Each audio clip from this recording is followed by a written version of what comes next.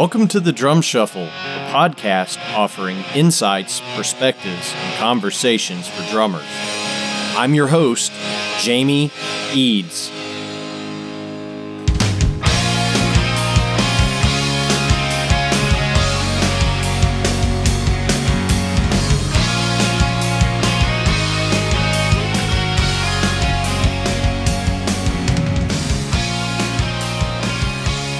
Hey everybody, how's it going out there? Hope everybody's doing well. Welcome to the Drum Shuffle. This is episode 46. Jamie Eads joining you as always. Hope everybody's having a fantastic week out there. I'm going to be joined by a good friend today, David Parks, who is currently out on the road splitting his time between Derek St. Holmes and Casey James. He is also one of the co-founders of the Nashville Drummers Jam, and we're going to talk all about that right after this message from Los Cabos Drumsticks. The best kept secret for drummers is finally out. Los Cabos Drumsticks may look like the sticks you grew up with, but these are not your father's drumsticks. Los Cabos Drumsticks is Canada's #1 drumstick brand, and they are coming to a retailer near you. With operations in over 28 countries worldwide, thousands of drummers have already discovered the Los Cabos difference. Using FSC certified wood from Canada and the US, Los Cabos make the finest quality drumsticks, percussion tools, and accessories on the market. The best news, Los Cabos Drumsticks offers you a ton of choice. They have 22 individual drumstick models and 14 percussion tools, many of which are available in 3 different wood types: maple, white hickory, and red hickory. Red hickory comes from the center or heart of the hickory tree and has been independently proven to be both stronger and more elastic than white hickory without adding a lot of weight. While most drumstick manufacturers have shunned red hickory, Los Cabos Drumsticks has embraced it, becoming the only established stick brand in the world to offer a full line of red hickory drumsticks. To learn more about Los Cabos Drumsticks, visit them online at loscabosdrumsticks.com, follow them on Facebook, Twitter, or Instagram, and don't forget to ask for Los Cabos Drumsticks at your favorite retailer. Dare to be different. Join the Red Hickory Revolution with Los Cabos Drumsticks. All right, everybody. As I mentioned, going to be joined by a good friend of mine, Mr. David Parks. David is also a proud Kentuckian, as am I. I've been meaning to get him on the show here for quite some time. David's just one of the great souls in the music business. He has been out with just about everybody. I mean, he's played with just so many great folks. He's had a wonderful career, and I really admire David. He's a good dude, does a lot of great work out there. As I mentioned earlier, he's been playing with Derek St. Holmes, with Casey James. He played for many years with the Locash Cowboys, just doing fantastic work out there. So help me welcome my pal, David Parks, to the Drum Shuffle. David, what's up, brother? How are you? Doing good, man. How are you? Well, I can't complain yet. Nobody's listening to me anyway. That's my line. Yeah, well, you know, it's can't complain. Nobody will listen. That's exactly right. And you know, it costs a lot to get somebody to listen to your problems these days. Anyway, they still don't care. That's right. They still don't care. They just want the check. Brother, thanks so much for taking time to come on the Drum Shuffle. We really do appreciate it. We've got a lot to talk about. So thanks for your time, man. Well, yeah, thanks for having me. I'm a fan of the show. I love listening. My favorite's probably the Michael Miley. Oh, yeah. Podcast. Yeah, you know, he's such a real dude, such a real player, and an inspiring player. And he's one of the few on that you've interviewed that I don't know. So it's nice to hear his perspective. Well, it was kind of a cool situation with Miley. You know, he was on tour in Europe when we did it, and he was like, hey, man, I've got a day off. I've got a hotel room. You know, can you do this at like 7 a.m. Eastern time? That'll be... I remember because it was a time difference. Right. So It was really cool. You know, I'm sitting here having coffee at 7 a.m. and he's having coffee in his hotel room in like Finland or something, you know, at 3 in the afternoon. It was rad, you know, and it's like I told him, he's probably the closest thing to Bonham we've got today, really, you know. Well, a lot of people like to compare him to Bonham, but I really don't think so. I think he plays more. He's a more of on top of the beat player, maybe because he tunes his drums in that manner, big drums tuned high, which is something that I cannot do. I have tried, and it sounds like a bucket of clams. I cannot perfect that, and it bothers me. But I think he's more of a I guess he's got that Bonham groove and that music aspect to it, but he's got his own little thing going on, and I just really love listening to him, and of course all their stuff, you know. Oh yeah, and I'm a big fan. Yeah, the new record's just phenomenal too. I mean, you know, I think everything Dave Cobb touches turns into gold anyway. So I mean, it's right. Really cool. But you know, you talk about the big drums tuned high. You know, we recently had Jeff Ochiltree on, and we're going to try to get him back when he's feeling a little bit better to teach us all how to do that correctly. So yeah, how many of us has watched his videos on what to do, and we still do it wrong? Yeah, exactly. I could get closer to building a space shuttle and making it actually work than to tune as perfectly as he does. That's fantastic. Well, cool, man. Well, again, thanks for the time. I appreciate you coming on, man. So let's do what we always do here on the Drum Shuffle. Let's go back to the beginning. Tell us where you grew up and how you ended up behind a drum set the first time.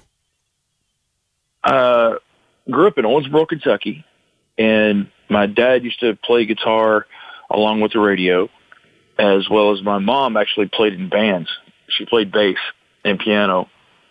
So I grew up around a lot of rehearsals, shows, things. And when I was a kid, I was more interested in G.I. Joe and my toys and Star Wars stuff. And one day, it just, you know, what's the coolest thing in the room to anybody? The drums. Right. You know, so, and as a kid, it was very accessible. You know, you didn't really have to learn much. You just hit things. You know, that's entertaining to a child, I guess, and I guess to anybody. And so my mom's drummer, he was a quite large man, and he was blind, and he was the local piano tuner, believe it or not. He was very sought after.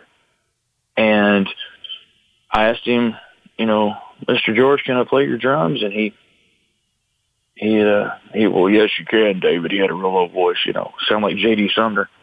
And I couldn't even reach the pedals, man. And I got up there and started playing. I was in love with it. My mom got me some practice pads and sent me off to the local music store where I started taking drum lessons. Actually, first she wanted me to take guitar lessons, and I just threw it down. And my instructor taught guitar, bass, piano, drums, everything. So there was a drum kit in the room. Pardon me.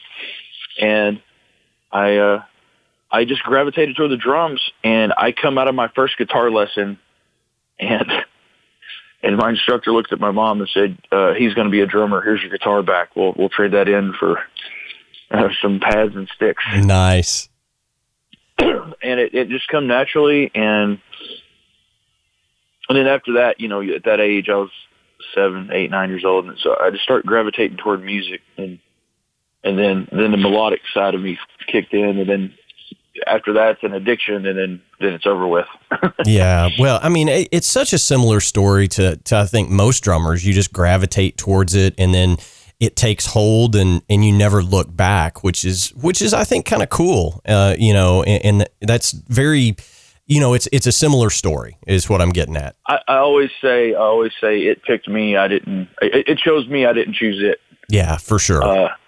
Because it was such a natural thing with my mom touring around to shows and everything. And then one day I woke up and went, wait a minute, what am I doing? Right. You know, and then I start discovering bands that I love to this day. And then after that, it's just, you know, I was born 25 years too late.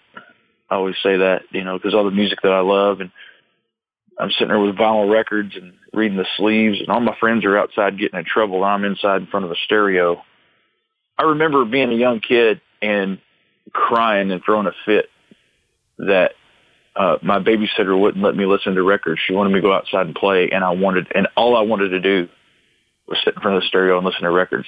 She could have left me there all day. I'd have been fine. Yeah. Well, you and me both, brother. I mean, it's like, I think, you and I are pretty close in age, and, people say to me all the time, "Oh, you're such an old soul." And I know you are too. You're 25? You're 25 as well? Yes, I am actually. Yeah, there we go. But people say you're such an old soul, and I know you are too, because, we've talked a bunch of times and, kind of gotten to know each other. It's true. It's like we were always playing with the older guys in the neighborhood and hanging out with the older guys because that was the stuff that we were drawn to. Yeah. Hell, I was playing local bars. I played a place called the B&B Tavern in Owensboro, Kentucky, and you had to get really good at ducking beer bottles in that joint. And luckily, I hadn't fully grown yet. I ducked plenty. And, I was 14, 15 years old playing in that place. And, of course, back then it wasn't that big of a deal. Hey, our drummer's underage. Cool, just sneak him in between sets and don't let him drink. And I didn't drink at all. So there wasn't no need for it. So, but I was really fortunate to play with some of the players that I did growing up locally, and they just kind of took me under their wing. A lot of local drummers in Owensboro, Kentucky, John Vanover, Mike Smith. John Vanover's dad, who recently passed away, David Vanover, worked at Ludwig Drum Company, which, led me to the love of Ludwig drums that I still have to this day. And I'm really fortunate and blessed for all the guys that I grew up with and the guidance that I had at the time, to lead me to where I am now for my appreciation of, as you and I both know, real music, because it's far and few between. 99% of what's on the radio now is McDonald's. Yeah. It's processed, printed, and on an assembly line. It's not real. Yeah. And the general public don't know any better. And it's quite discouraging. Yeah. It is. And, I know, I grew up in Central Kentucky. You grew up in what we up here, consider Western Kentucky, even though Owensboro isn't really Western Kentucky. Yeah. But Western Kentucky and Eastern Kentucky might as well be two different states. That's very true, but, I remember the circuit, when I first started playing was Lexington, Louisville, Owensboro. Right. I mean, that was kind of the circuit that I grew up in because, you would play in Lexington at, the Rockledge or the Millennium or A1A.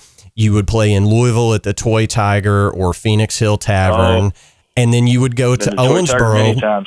Right. And then you would go to Owensboro and hopefully you got a gig at the Executive Inn. Right. I mean, that was played there many times too. Yeah. And that was just part of the circuit growing up. And,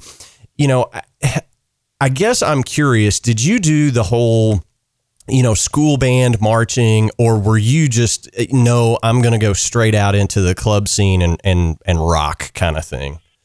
Well, that's funny you asked that. So everything you just covered kind of ties into one big knot to put on this present right here. As drummers, when you're kids, like, again, you just want to hit things, you just want to go out there and rock, and you have these dreams of sparkly futures and everything, and you just want to go out there and rock. And that's, when I was a kid, I wanted to be Tommy Lee and, be cool and be in a band, and that's all I wanted to do. That's all I cared about.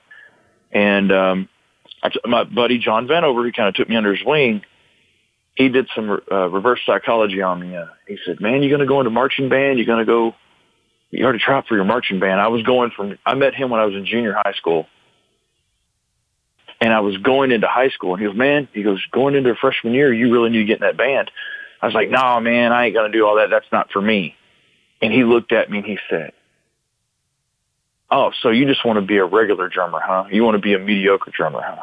Uh-huh. And I thought to myself, "You son of a..." I was like, "I'll show you, and I'm going to go for the band. I'm going to go in there and kill it." I'm so glad I did. And I'm so glad he said what he said, how he said it. Now, at the time, I was mad at him. Now I look back and I go, he said that to me on purpose with tough love, because it gave me, it kind of woke me up. If he would have sit there and tried to sell me on chops and everything, I wouldn't have listened, you know. And I did go in marching band, and I from my freshman year to my junior year, I played, of course, marching bass drum. One year I was 3 and 5 or something like that, and then I played tenors up until I was out of high school. And the self-discipline that a drum corps has, you know, if parents are listening, don't send your kids to reform school. Put them in a drum line. I mean, the exercise and hey man, if you were like 10 seconds late, you did 50 push-ups. I was in the best shape of my life. I'm late for everything. And if you were off by one beat, I mean, we had, God rest his soul, Don Mellon. I hated him in high school. I hated him. I fantasized about making him eat one of my Tom-Toms every day. But I tell you, today I couldn't be more thankful for him, because we just played a show with Kenny Wayne Shepherd, and I have a left hand that Chris Layton was like, damn. Yeah. And in marching band, you learn it's not just about drumming. It's not just about chops. It's almost a military style thing, and there's discipline. It kept me out of trouble. We would show up an hour before school to have a sectional, and not because they asked us to. It was everybody in the drumline's commitment and drive and want. And then, yeah, I mean, it's the pride in the project, right? I mean, you want to be the best. We would take our lunch hour and even do stuff, and then we would stay after school till like 5 o'clock for band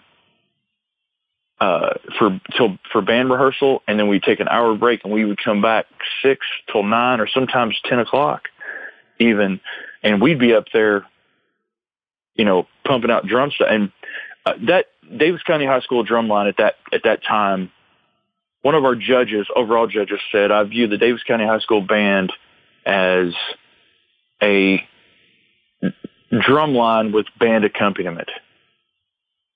And we took pride in that. And that's one of those comments that I hung on to, because our band director at the time said, "That's not a good compliment. That's insult toward the band." I said, "No, that's a compliment for all the hard work we do. If they want to be as good as this, then they got to show that commitment. They got to show up early. They got to stay late. They got to work through the lunch hour, you know, and there's no substitute for elbow grease in anything." And that's what it taught me. And I loved that we did that. I mean, I could go on 10 million stories here, and I talk too much, but about the chops that I learned in that realm that brought me to be the drummer I am today, that I still use. And if I wouldn't have learned that, I don't know if it would, I don't know if I would have learned it another time. Yeah. Well, I mean, you know what I mean? I do. And, you know, unfortunately, I took the other route. You know, I was like, man, I don't want to just play one drum. I want to play the drum set. You know, I mean, I want to put on the, you know, Kiss Alive or Aerosmith Rocks or Led Zeppelin 3 and play along with all that stuff. And, you know, I think one of the things that I missed out on with the marching background is not only the chops, but you also learn when you're in a large ensemble like that, you learn what not to play. You know, sometimes it's more important what you don't play as it is what you do play. To this day, and I'll bring this up, and anybody that's talked to me in the last year will know musically, the best timing exercise you can do for an ensemble is something called NASA. And it's one group, each ensemble, like, like each voice, the tenors, snares, bass, pit, even cymbals, you play at different levels. Everybody, you start at 1, go to 5, 5 to 1 or whatever, but you're tapping ghost notes in eighth notes, right? Mm-hmm. And you play them at the lowest dynamic possible, and and then you accent on 1, and you do 1 2 3 4 5 6 7 8 1 2 3 4 5 6 7 1 2 3 4 5 6 1 2 3 4 5 1 2 3 4 1 2 3 1 2 1 1, and then you start it again at 8. It's a 8 7 6 5 4 3 2 1. That's why they call it NASA. It's a countdown. And one day it's kind of like the wax on, wax off moment. We were like, why are we doing this? We don't understand. Why are you making us do this? This is stupid.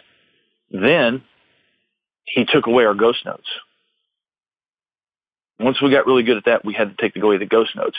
Then we staggered everything. The snare started on beat 1, tenors on beat 2, first 3 basses on beat 3, the fourth 4 through 6 or 7 on beat 5. The pit was on 6, and the other 2 was on 7 and 8.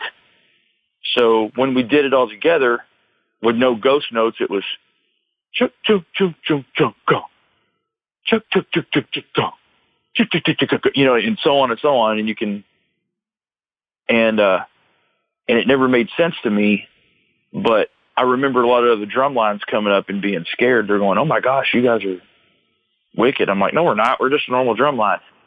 And then somebody's parents had a video camera in the stands, and we were warming up, and you could hear us on the other side of the school. And I was like, "Oh my gosh, who is that? Those guys are bad." And somebody said, "That's y'all doing NASA." And I'm like, "Oh, that is. Oh my gosh, we sound terrifying." And he said, "That's why everybody's scared of y'all." Nobody knew that we were doing ghost notes. See, in the stands, you can't hear the ghost notes. From far away, all you hear is right.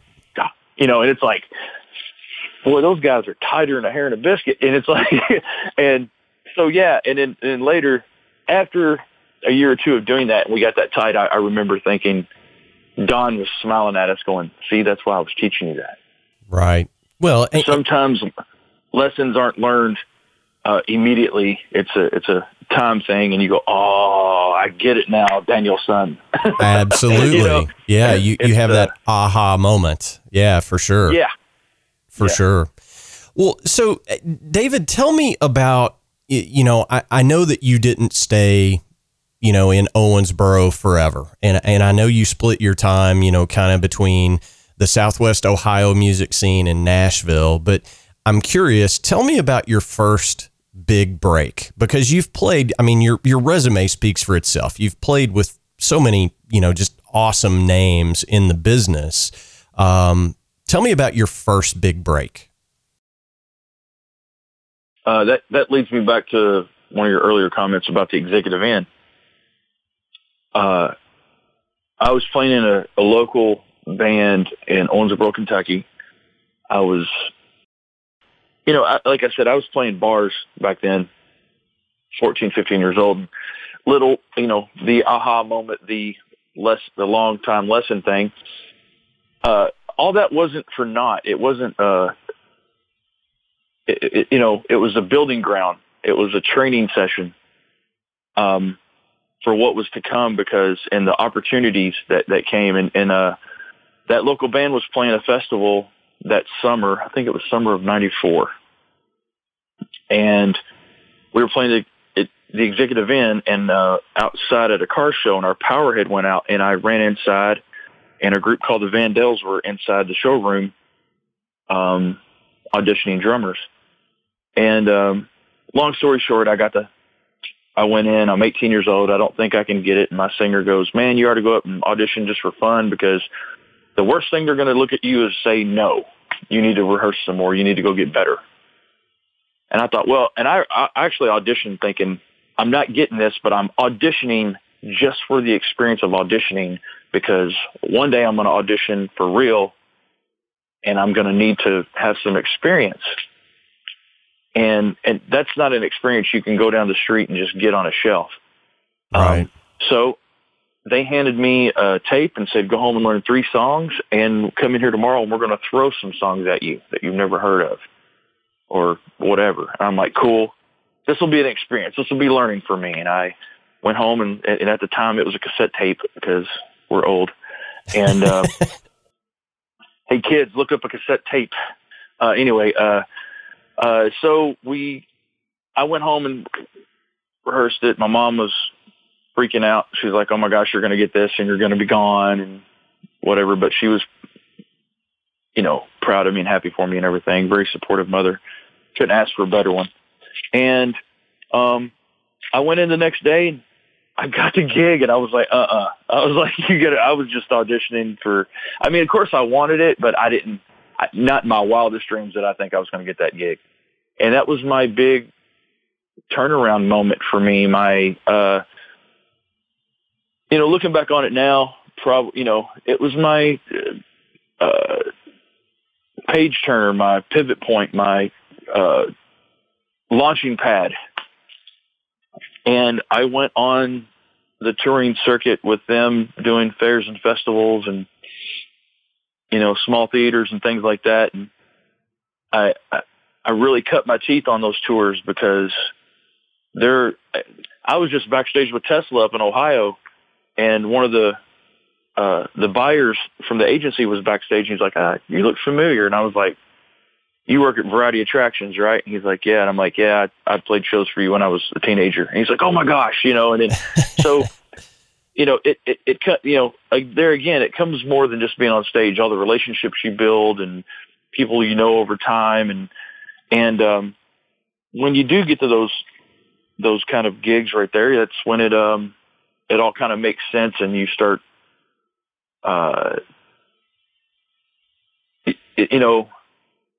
it's more than just one simple thing is what I'm getting at is,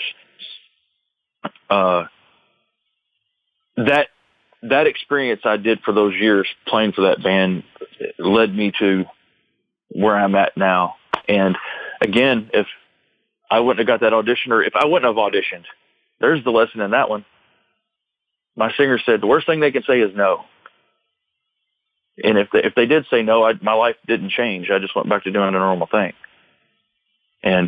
But they said yes, and my whole life is taking it. That was a turning point for me. Yeah, well, no doubt. I think it's the no's are every bit as important as the yeses in life, especially in the music business, because let's face it, if you spend any time in the music industry, you're going to get a whole lot more no's than you are yeses. That's just right. A fact. Everybody gets turned down, and you kind of launched that into a pretty impressive career. You've been doing this for a living for quite some time. And, I know you've spent a lot of time with Locash Cowboys. You're playing with Derek St. Holmes, who's one of the rock legends in the world. Classic rock all-stars. You've worked with Henry Lee Summer, one of my old buddies from Memphis. I spent some time living in Memphis, and I got to know Anthony Corder from Tora Tora, when I lived down there. Just a monster. I love Anthony. Man, just a monster singer and a great dude. He's one of the best people. Oh yeah, man. I love that man. And he is such a great singer. Yeah. And, I heard him down on Beale Street one night. He was just kind of down on Beale Street hanging out with his buddies. And one of the blues bands asked him to come up and sing. And he was like, let's do a Zeppelin song. I swear to God, I thought I was listening to Robert Plant. It was unreal. Just an amazing singer. But you've been out on the road for, dare I say, a year and a half or so. You've been playing a lot of shows with Casey James, who has really, started blossoming into his own thing. But, talk to us about some of those gigs, because I know that you're not doing them all at one time. And it's really about the networking that you've done over the years. You know, I go to this gig, I do a good job, maybe I get referred to the next gig kind of thing. Walk us through how some of these things have happened for you. Well, like the Casey gig? Yeah, for sure. Well, in 2000, what year is it now? Well, I think in 2015, I'd been on the road with Locash for over 9-10 years at that point, and I didn't do a whole lot of moonlighting because there wasn't time. We were doing 200 nights a year sometimes, some years. And you know, I did some sub work here and there, you know, for like Ty Herndon and who, you know, every now and then you'd get like a little sub work, but there wasn't very much time. So my calls stopped coming in because they just assumed, don't call Dave. He's on a never ending world tour. And you know, he's on a space shuttle somewhere playing the moon for a birthday party. So he ain't going to be here. So don't even call him. Well, after the Locash thing ended, it spread really quickly that I was available. And then the next thing you know, my phone is ringing off the wall. And I got a call from Eric Brittingham from Cinderella. Cinderella wasn't doing anything. His other bands were folding, and let's start something. So we started something, and I was at one of the rehearsals for them, and a buddy of mine named Mike Catone, which you need to have on this show, him and I both played. We played for Steel Magnolia. I played for Steel Magnolia once, and he went out and finished the tour with them and became a member of that band.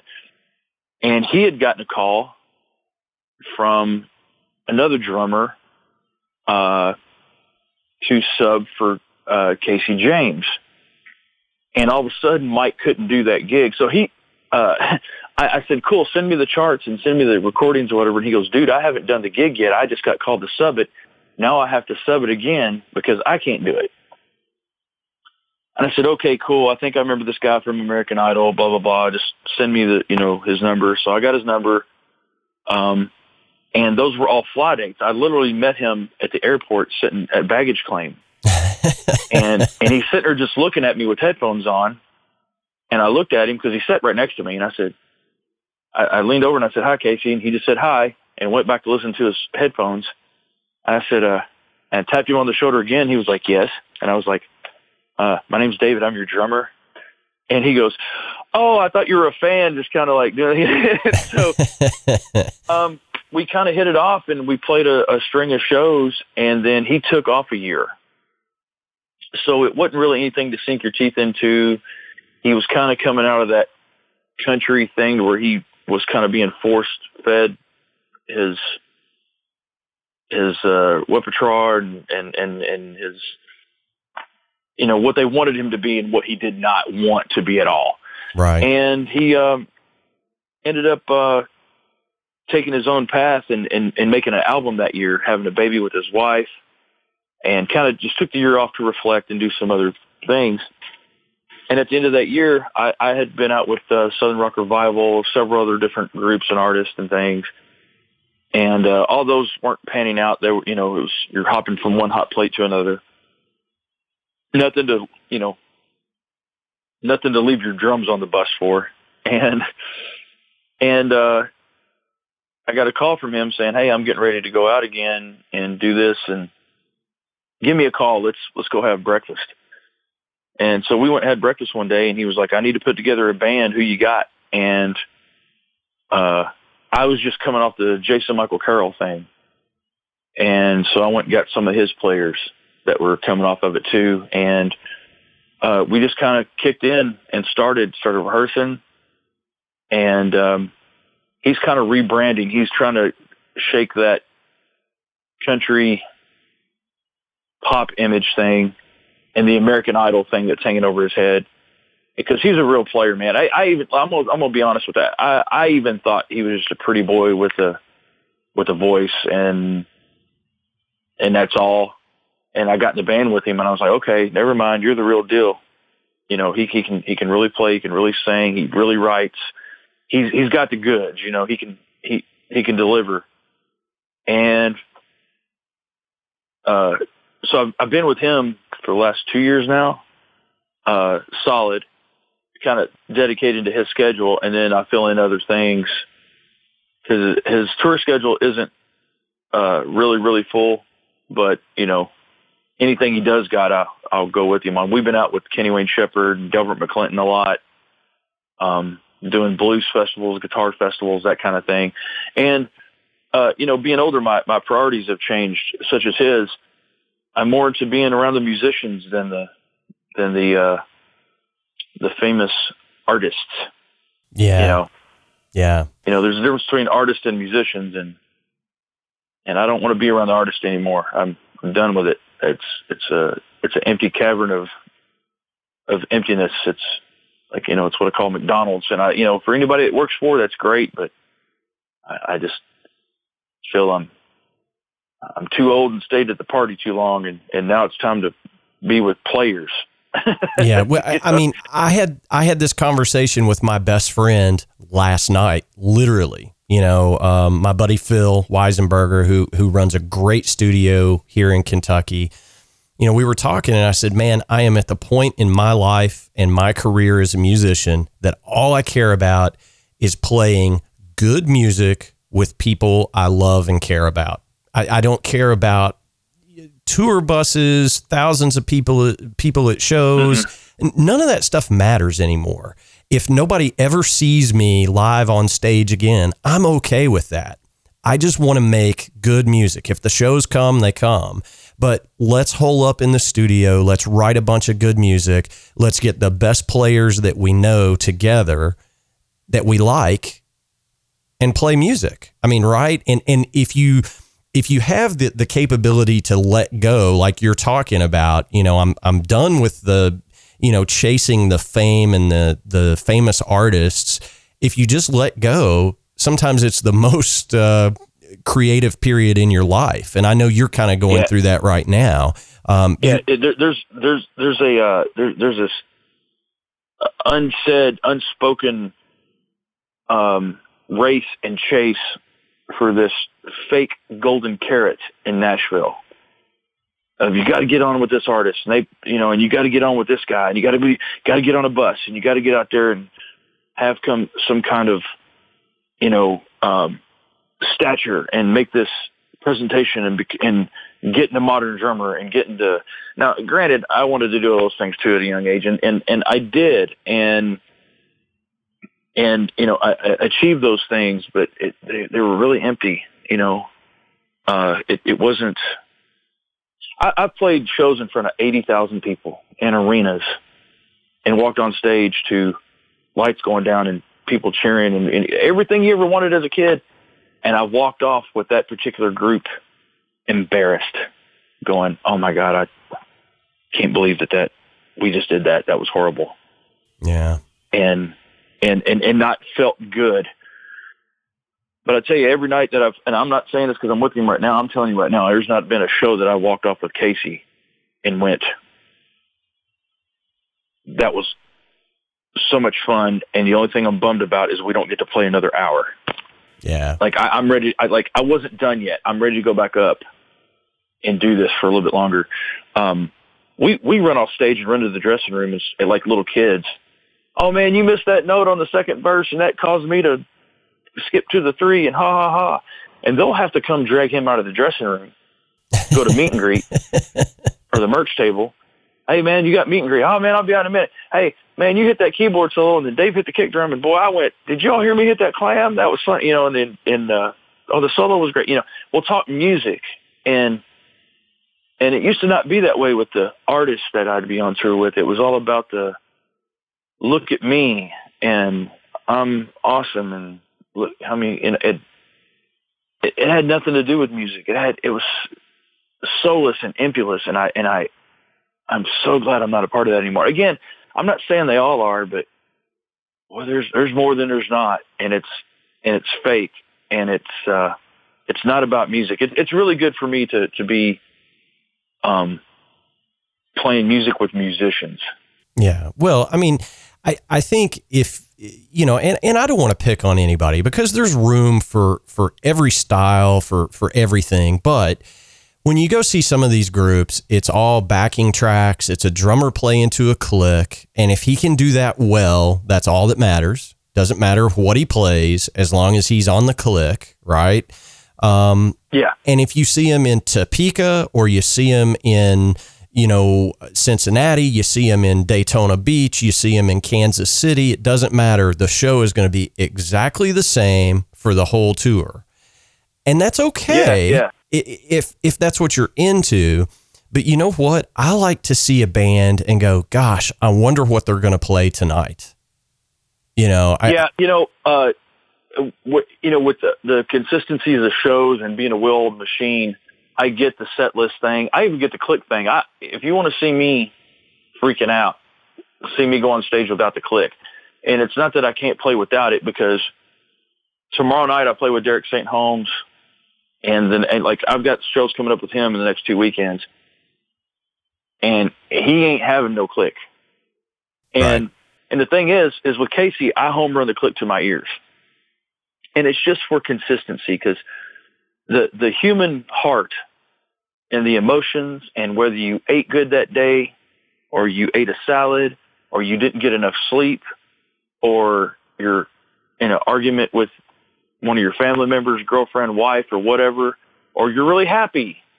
You had 3 Red Bulls and a cup of coffee and now everything's really fast. And, there's human element there to where, and then you play different venues. So a lot of people don't understand when you play an arena or play an outdoor venue that's really huge, that there's a time delay. Like your bass player's, 4 car lengths away from you, and you're not feeling his bass and everything sounds slow, and your big 26-inch kick drum that sounds massive in a theater sounds like a little teacup outside or in an arena, and it does feel different, and everybody questions themselves. And when you have a click and you can say that's 92 beats per minute, just like it was 3 nights ago, it corrects that error, and it corrects that for me. So I really am for a click track. But when it comes, there are so many people that confuse a click track with backing tracks. Yeah. Oh yeah.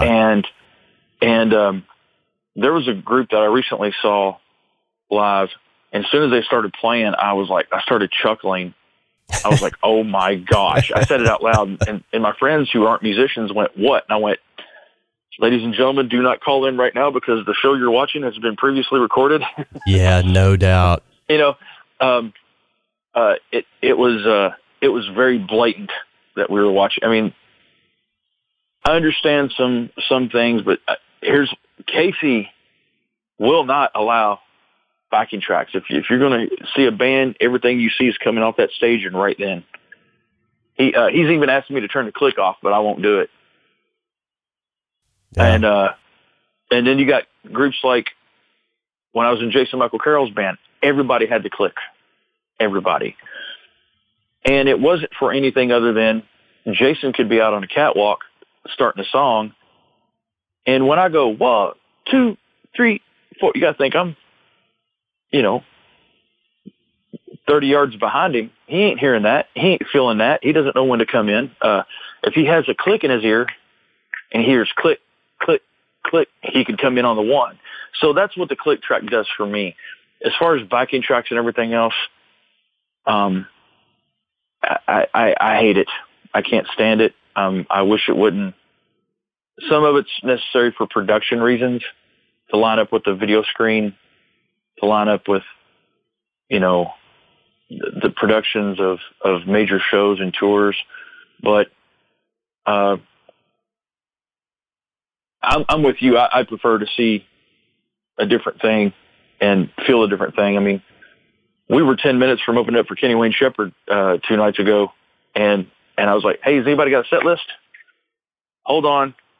We're making it. No, we're going to cut this song. I'm like, just any time before I walk on stage would be great. Yeah. Yeah. Well, we don't even know what we're playing. Right. And he'll call audibles. He'll go, skip this one and go to this one. Well, and So- we've all had that gig. You know, I played in a band here in Central Kentucky for a long time called the Eric Cummins Band. Really good, kind of Americana Southern rock band. And Eric is one of those guys. He knows every song ever written. You know, and he on some gigs he would turn around and go, "Play like ZZ Top. You've never heard this." And it would literally be like one of his originals that I had never heard in my life. And he was like, "We're going to try it tonight." And, I had no idea what was going on. He would just say, "Play this feel," kind of thing. And, there's something invigorating about that. But I'm with you. I would like to know what we're playing tonight, if possible. We've all been on those gigs. And I know you've done a lot of fill-in gigs where you might walk in completely blind and you've just got to make it to the end of the night. That's another thing for the click track for me. I looked at Derek one night, and because Derek, speaking of human nature and the human clock, when you play for Derek St. Holmes, he could play Cat Scratch Fever on top of the beat and jam in one night. The next night it'll be freaking almost a ballad, and not almost a ballad, but what I'm saying, like it'll vary a little bit. And to him, he's not moving or not different from the night before, but it is. It's how your heart, everybody's emotions change hour to hour, and how you're feeling. And I asked him I said, "Can I click out these songs or run a click?" And he's like, no. That's exactly how he answered me. And I was like, okay, that's a big hell no from you. But going in and playing, like with Casey calling audibles, you're on stage in front of people, and it's a pressure cooker, and you know what? We're not going to play this. We're going to go straight to Supernatural. And I have all the songs written down. Even though he has a set list, I have every song we've ever done to my left. So if he calls out something, I'm not sitting there in front of a theater full of people going, was that 130 or 98? Right. That's a big difference, and you don't want to screw that up. You want to go with confidence. 1, 2, ticka crash, and then playing with an artist that you've never played with. And here's a story for you. I played with Ty Herndon 4 or 5 years ago. They didn't send me the set list until like a few days before. They sent me around 20 songs, and we ended up playing 9. And wow. And I met them, literally, a van pulled up from the airport. I had played with Locash before, and they still weren't even on site yet. I got off stage just enough to grab the water. They pulled up in the van from the airport. Anita Cochran, his band leader, gets out. She's like, "Hey, David, I'm Anita. Nice to meet you." I'm like, "Hi, Ty. Nice to meet you again. Da-da-da-da. Here's your set list. We're not playing this. We're not playing this. Not playing this." So I had to make notes very quickly. And next thing I know, I'm walking on stage, and they're going, "Ladies and gentlemen, Ty Herndon." Bam, we're in. And I've got to refer to that set list of my notes of where we're going and what's getting ready to happen, because I've got 20 songs in my head. And I'm like, when they turn around and go, "All right, we're going to play I Want to Be Loved Too Much," I'm going, is that the one that starts with the drums, or is that the one with the bass guitar? I don't need to be thinking that right now. I need to be looking at my notes and going, that one's at 102, and it starts like this. Okay, 1, 2, and you're all of a sudden you're just jumping in with both feet. Yeah, and you're going to want to land that one. Yeah, that's not the one you want to fall on your face. And under pressure like that, that's what gets you the gigs. Of course, you got to play in time. Of course, you got to play with dynamics. Of course, you got to be good at what you do. But under the pressure, that's what's going to get you a call back. That's what's going to get your phone ringing. Yeah, it's not always about being completely comfortable and there are some gigs, I call them the lazy boy recliner gigs. It's like somebody will call you and say, "Hey man, I need a drummer this weekend, and it's going to be, nothing but blues and blues shuffles. You'll be fine." You can walk in and do that gig, right? I call those kind of the lazy boy recliner gigs. It's easy, it's soft, you're comfortable the whole night. Then there are the other fill-in gigs where they call and go, you know, I don't know, this is going to be a set of Dream Theater music, right? You you need to know all this stuff note for note. Oh boy. Yeah. Oh, okay. See, I like what you call the Lazy Boy recliner gigs, because there's even shows like, you know, when I got called for Derek, I got called the day before. I got called probably like 36 hours in advance. And Derek called me and immediately took the pressure off. He goes, "Hey, Dave, I'm not expecting you to know every song I ever done and how I do them. Just play in time and follow me and I'll be fine." That's less pressure right there. That immediately goes, you know what? I'm not even worried about this because I know some of the songs and I can follow the bass player. And if I screw up, I've only had 36 hours. A year and a half later, now that I've been playing for him this song, I better know these songs tomorrow night. Right. You Yeah. know? Yeah. So it's like, oh crap! Now I have no excuses to kick the dog on this one. Right. Don't mess up with after a year. You're on the hook now, buddy. You know, you should know this. Yeah. And see, here's the thing. I like to play the songs even if I do know them really well. Play them like you don't know them. Because the simpler you play, the more you stick to what I call the tree trunk. Because if you start going out on a limb, you're going to fall off one of them. Right. Well, you're going to run into a squirrel. You're going to run into a snake. You're going to run into problems. Right. And you're going to shake the tree. If you stay near the tree, you cannot. Everybody's going to love you. Exactly. You show your band where one is every time, and you're going to be the best drummer in the world. Yes. And you've heard the old statement, you know, and I use this as often as I can because I love the old adage, you know, do fills for show, but groove for dough. You know, what keeps the checks coming is making sure you can groove the song. And we've all been in a situation where there's a member of the band that couldn't find one with two hands and a flashlight. I mean, you know, right. It's up to you to land it every time. And, you know, we've all been in that situation, and I know you're an old pro at it. So kudos to you, brother. My favorite drum fill is a flam on the snare drum on beat 4. Right. You know, because you diamond on one, boom, crash, pop, boom. Because you know what? That tells everybody, here's the one. Yeah. And you could do a bucket of fish and a Chatham McHugh and a what the hump anytime and make it all look at me. But, and that's cool and all, but man, when you're in the back row of the arena and you hear Simon Kirk go, God, yeah, you know the next thing is bong. You know where it's at. Right. You know, it's going to be can't get enough. You got it. Oh yeah, man. Yeah, that's all it is. And I overuse that kaplomp a lot, but that's why my artists love me. And that's why the artists keep calling me back, is because we recently played a show where this old boy was up in front of us playing church chops the entire time. I mean, all over it. I'm like, he's playing more during the verse and chorus than I do during one of my solos. I was like, I've never played that much. I don't play that much in a show. Yeah. And Casey even said, he goes, that drummer's really awesome, but I'm so glad you don't do that.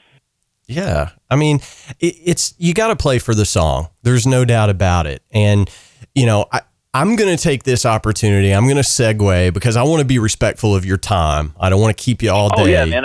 And I'll talk the phone lines down. I'm sorry. No. This subject I like. No. This is all on the friendly host here. But you know, I could talk to you all day. It's like every time we get on the phone, it's like, hey, David, give me a call, man. 10 minutes at most, and we're on the phone for like an hour and a half. That's just how you and I. That's just how you and I operate. Right. But. Right. To be respectful of your time, I know you're super, super busy, but by the time this episode airs, you know, you will be in the throes of Nashville Drummers Jam. And we're talking about guys that play for the song. And this year, Nashville Drummers Jam is going to be a tribute to, and I'll let you fill in the blank. Animal from the Muppets.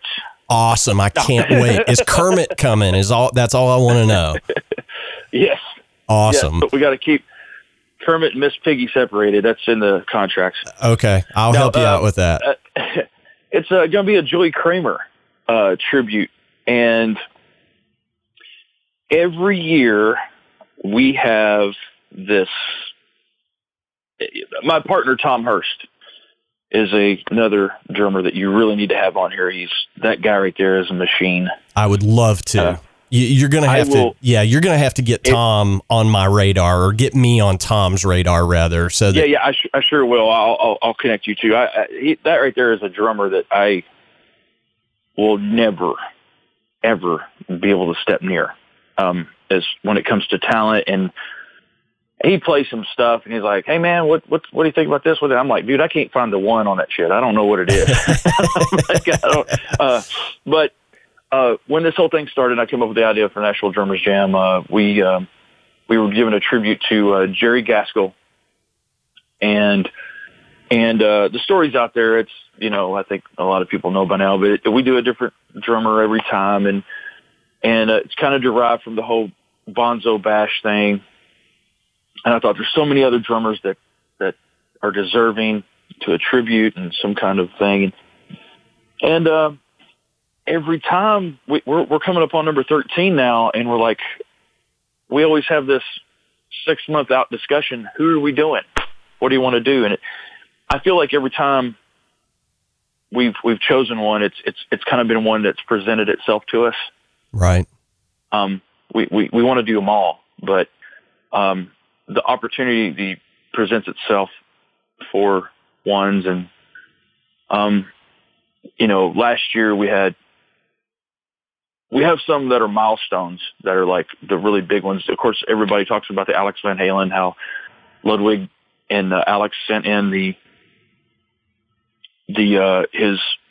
Alex's touring kit. Alex donated all this money and items, and Eddie Van Halen and the whole nine. And then last year was a really special one to me. I'd been wanting to do one for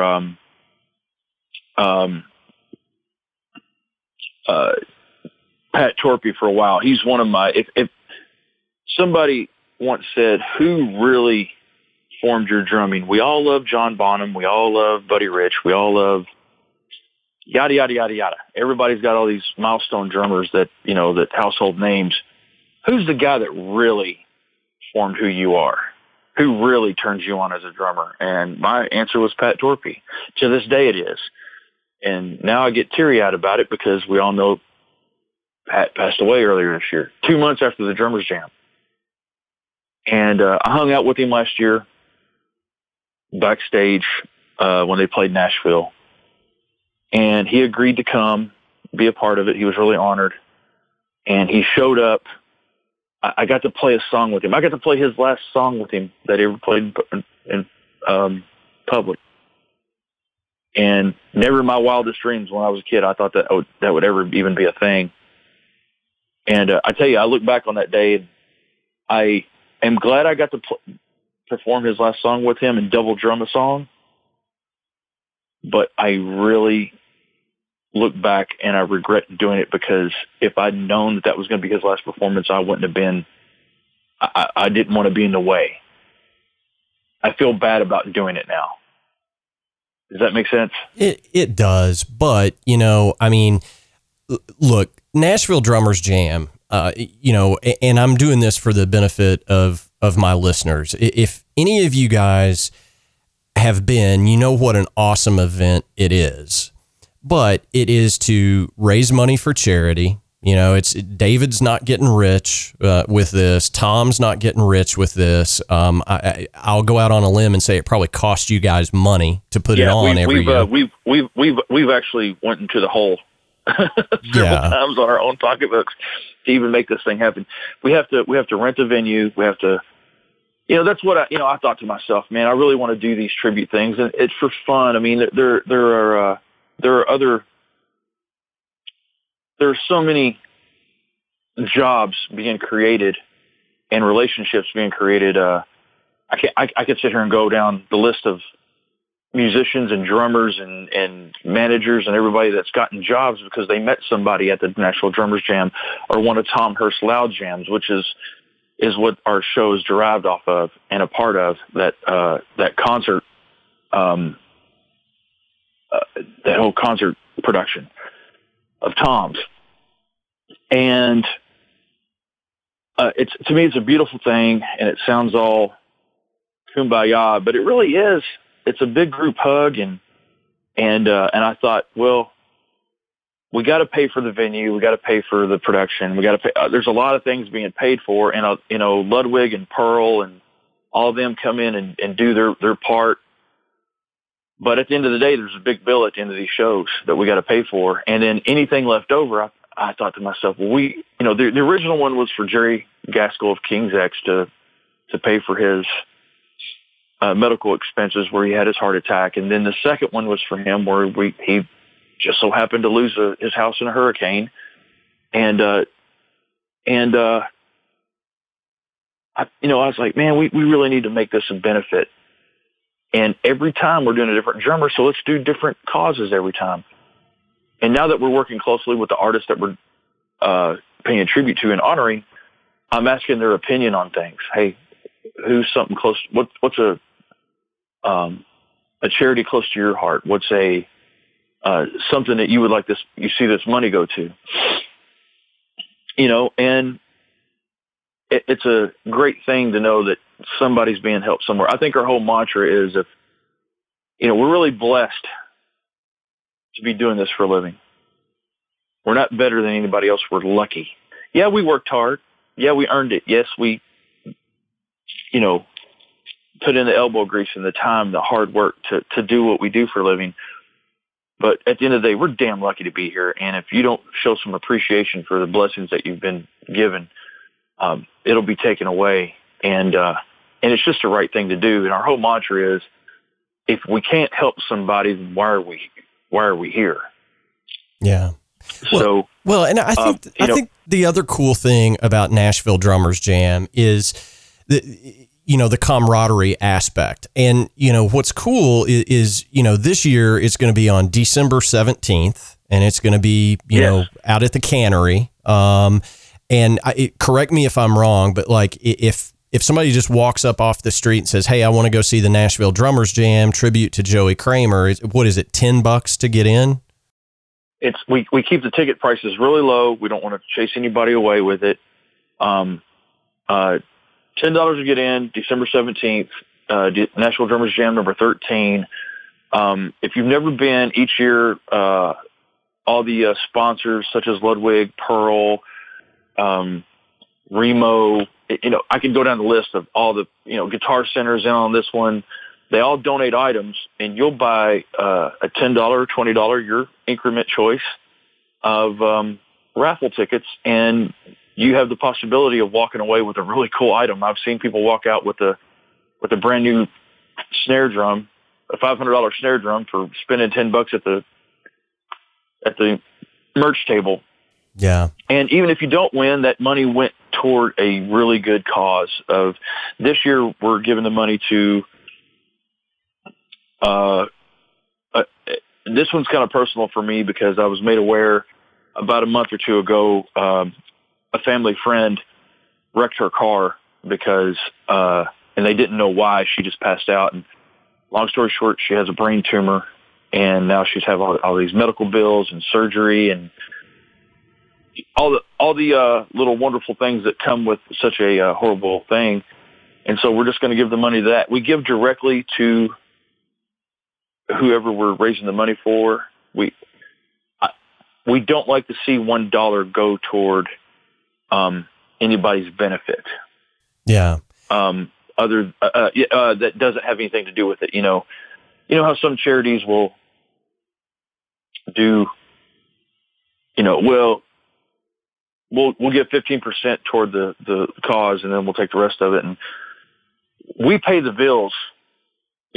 With it, we'll have to again pay for production, pay for the room, pay for whatever, because we're struggling musicians ourselves.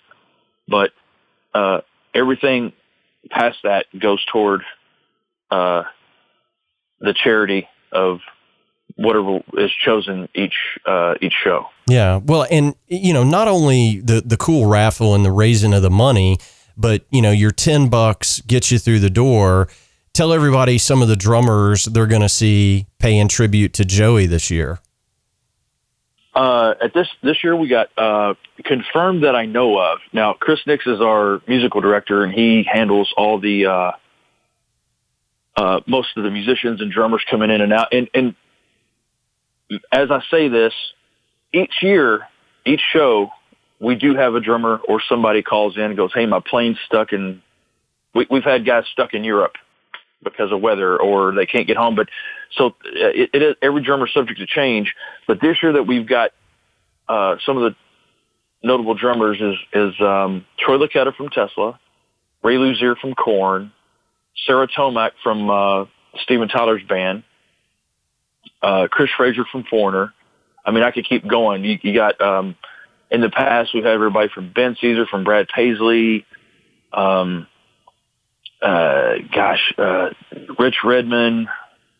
I mean, it's all the top drummers that we've had Jason Sutter from everybody he's played for, from Cher to Marilyn Manson to, good grief. Yeah, well, that guy's got a... And part of the reason that you do this in December is that's kind of when the touring industry that surrounds Nashville shuts down for the holidays. So you're doing it, basically a week before Christmas. So a lot of these guys will be home from the road, and you never know. Yeah. You may have somebody go, "Hey, David, it just so happens my tour wrapped on Saturday. I'll be back home Monday morning. I want to show up Monday night and play an Aerosmith song." Yeah, well, we planned.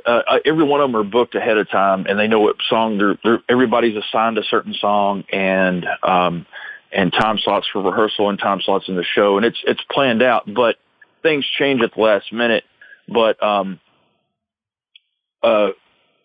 with that comes, the headaches of schedule change and whatever. But there's so many drummers there. Well, it's between 15 to 20 drummers each time, and sometimes you'll see some really great double drumming, things that weren't planned, and you're going to get a really great show. You get to meet some of these guys and rub elbows with them.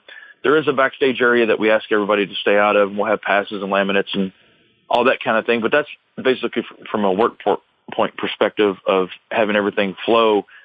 But for the fans out there that do come to these shows and want to meet some of their idol drummers, they all come out. They all come out and hang out and have a drink and whatever, and everybody's approachable.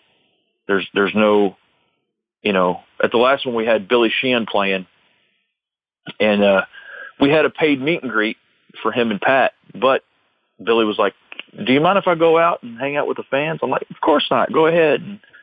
And like, what I'm going to do, cage you up and get in a hole in the basement,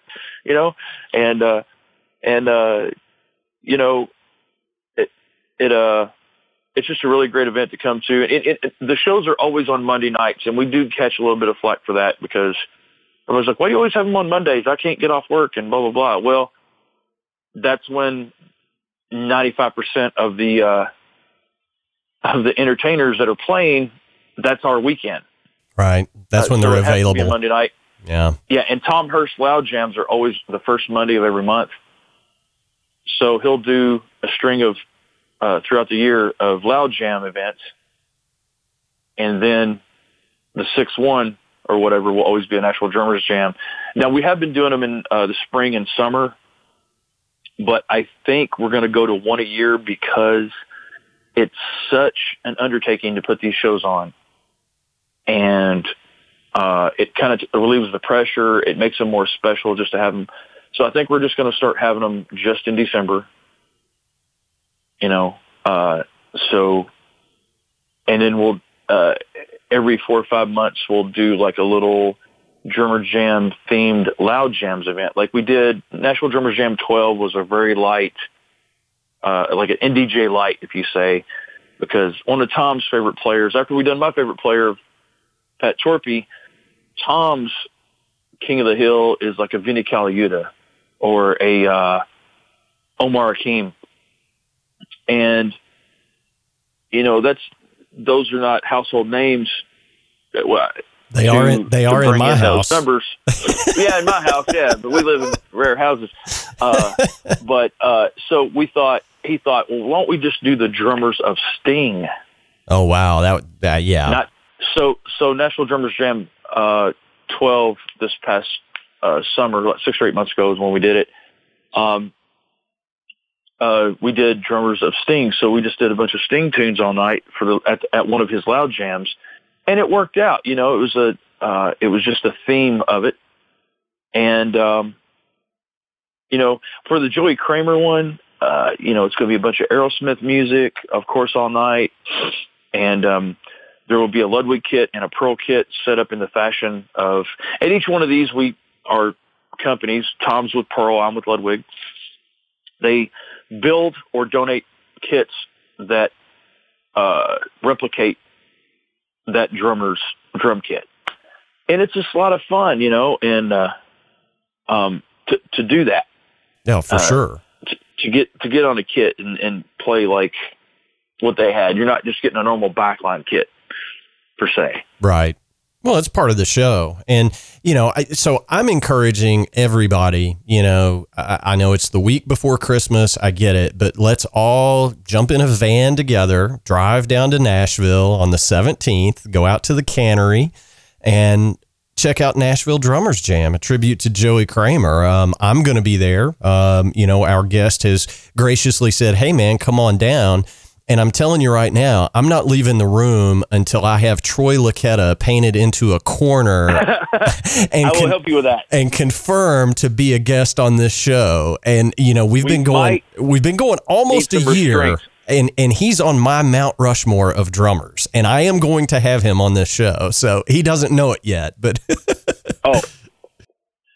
you have your recorder ready. I'm going to put him in a room with you, and I'll lock the door. I won't open it up until you knock 3 times. Okay, there you go, Troy. You can't leave until you give this guy an interview. But no, yeah, all joking aside, it'll just be cool for all of us to get to hang out and just talk drums. That's, I mean, yeah. In this show, I want to emphasize this isn't just for drummers. If you're a fan of Aerosmith music, yeah. If you're a fan of just good musicians playing, you're going to be, you go to a Brad Paisley concert and you see Ben Caesar playing his country shuffles and everything. You go to Korn and you see Ray Luzier playing Korn music and Jonathan Davis stuff. Man, you're going to come see him slay some Aerosmith. You get to see drummers and musicians play stuff that they don't normally get to play live, and everybody comes out of their shell a little bit.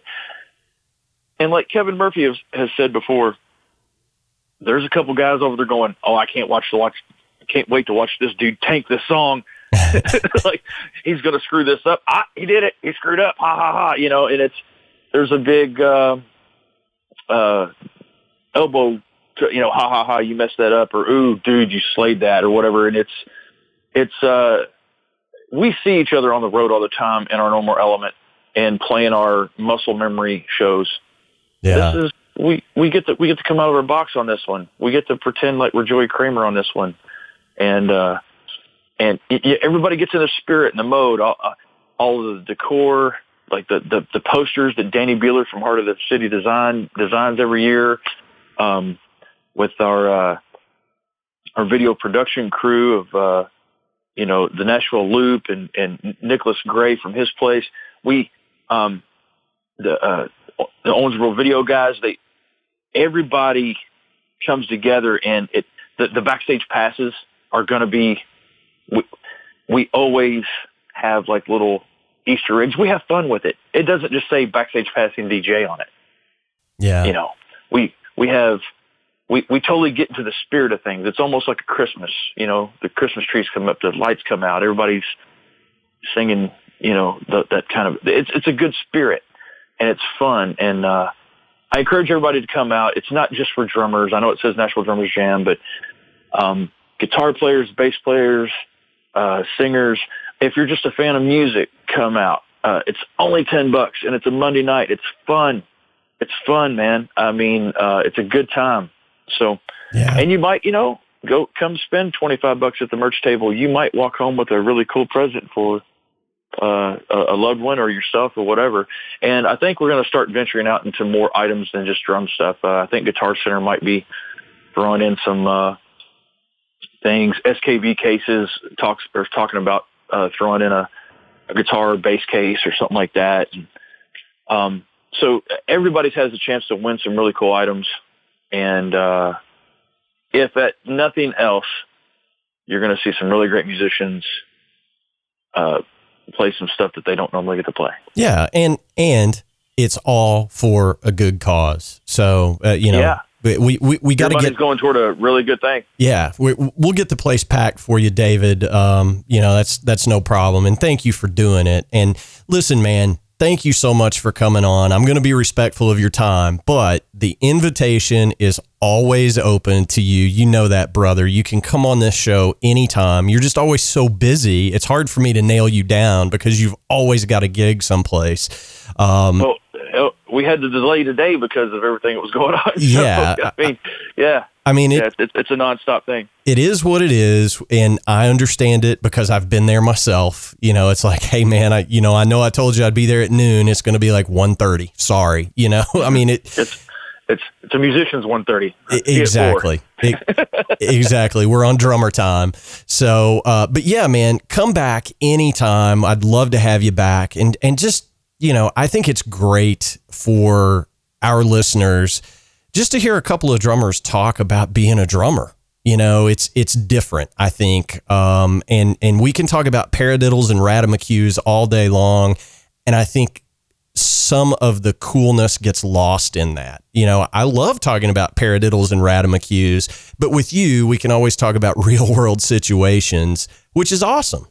So yeah, I think even today, your drummer's drummer even gets sick of talking about the, paradiddles and, we could, don't show up to the drummers jam thinking you're going to talk to somebody about what rides they're playing. We're at the point to where we don't care anymore. It's a cymbal. I'm going to hit it. Right. And it's going to piss off the singer. Perfect. Exactly. Yeah. And I think what, your podcast and some of the podcasts now, if drummers are going to learn anything today from any of this and upcoming drummers and guys with dreams is how to manage finances, how to manage the bass player that doesn't play with your kick, how to manage really what you're doing here. This isn't jumping on stage and a spotlight comes on and you walk off and somebody hands you a cocktail and a plate of ham. That's not the way it happens. Yeah. This is, hey kid, you want to be a professional drummer for a living? Okay. Load all this stuff in and out 3 times, go sleep in an airport for a little bit, eat with plastic spoons and forks and out of, disposable trays and, get an addiction to coffee. If you still want to play after all that, then I'll teach you how to do a paradiddle. Yeah, exactly.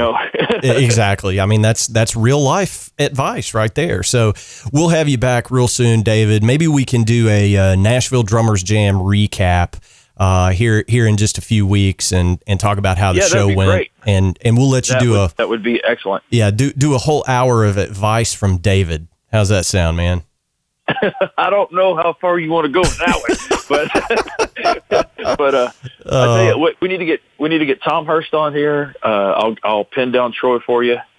Awesome. Get the chloroform out, and we'll drug him and put him in a room, and then when he wakes up, you can start interviewing him. Okay, well, folks, you heard that. The assault charge goes to David Parks, not Jamie Eads. So, all right, David, brother, have a great one. I will see you in Nashville here in just a week or so for Nashville Drummers Jam. Thanks so much for coming on the Drum Shuffle, brother. I really do appreciate it.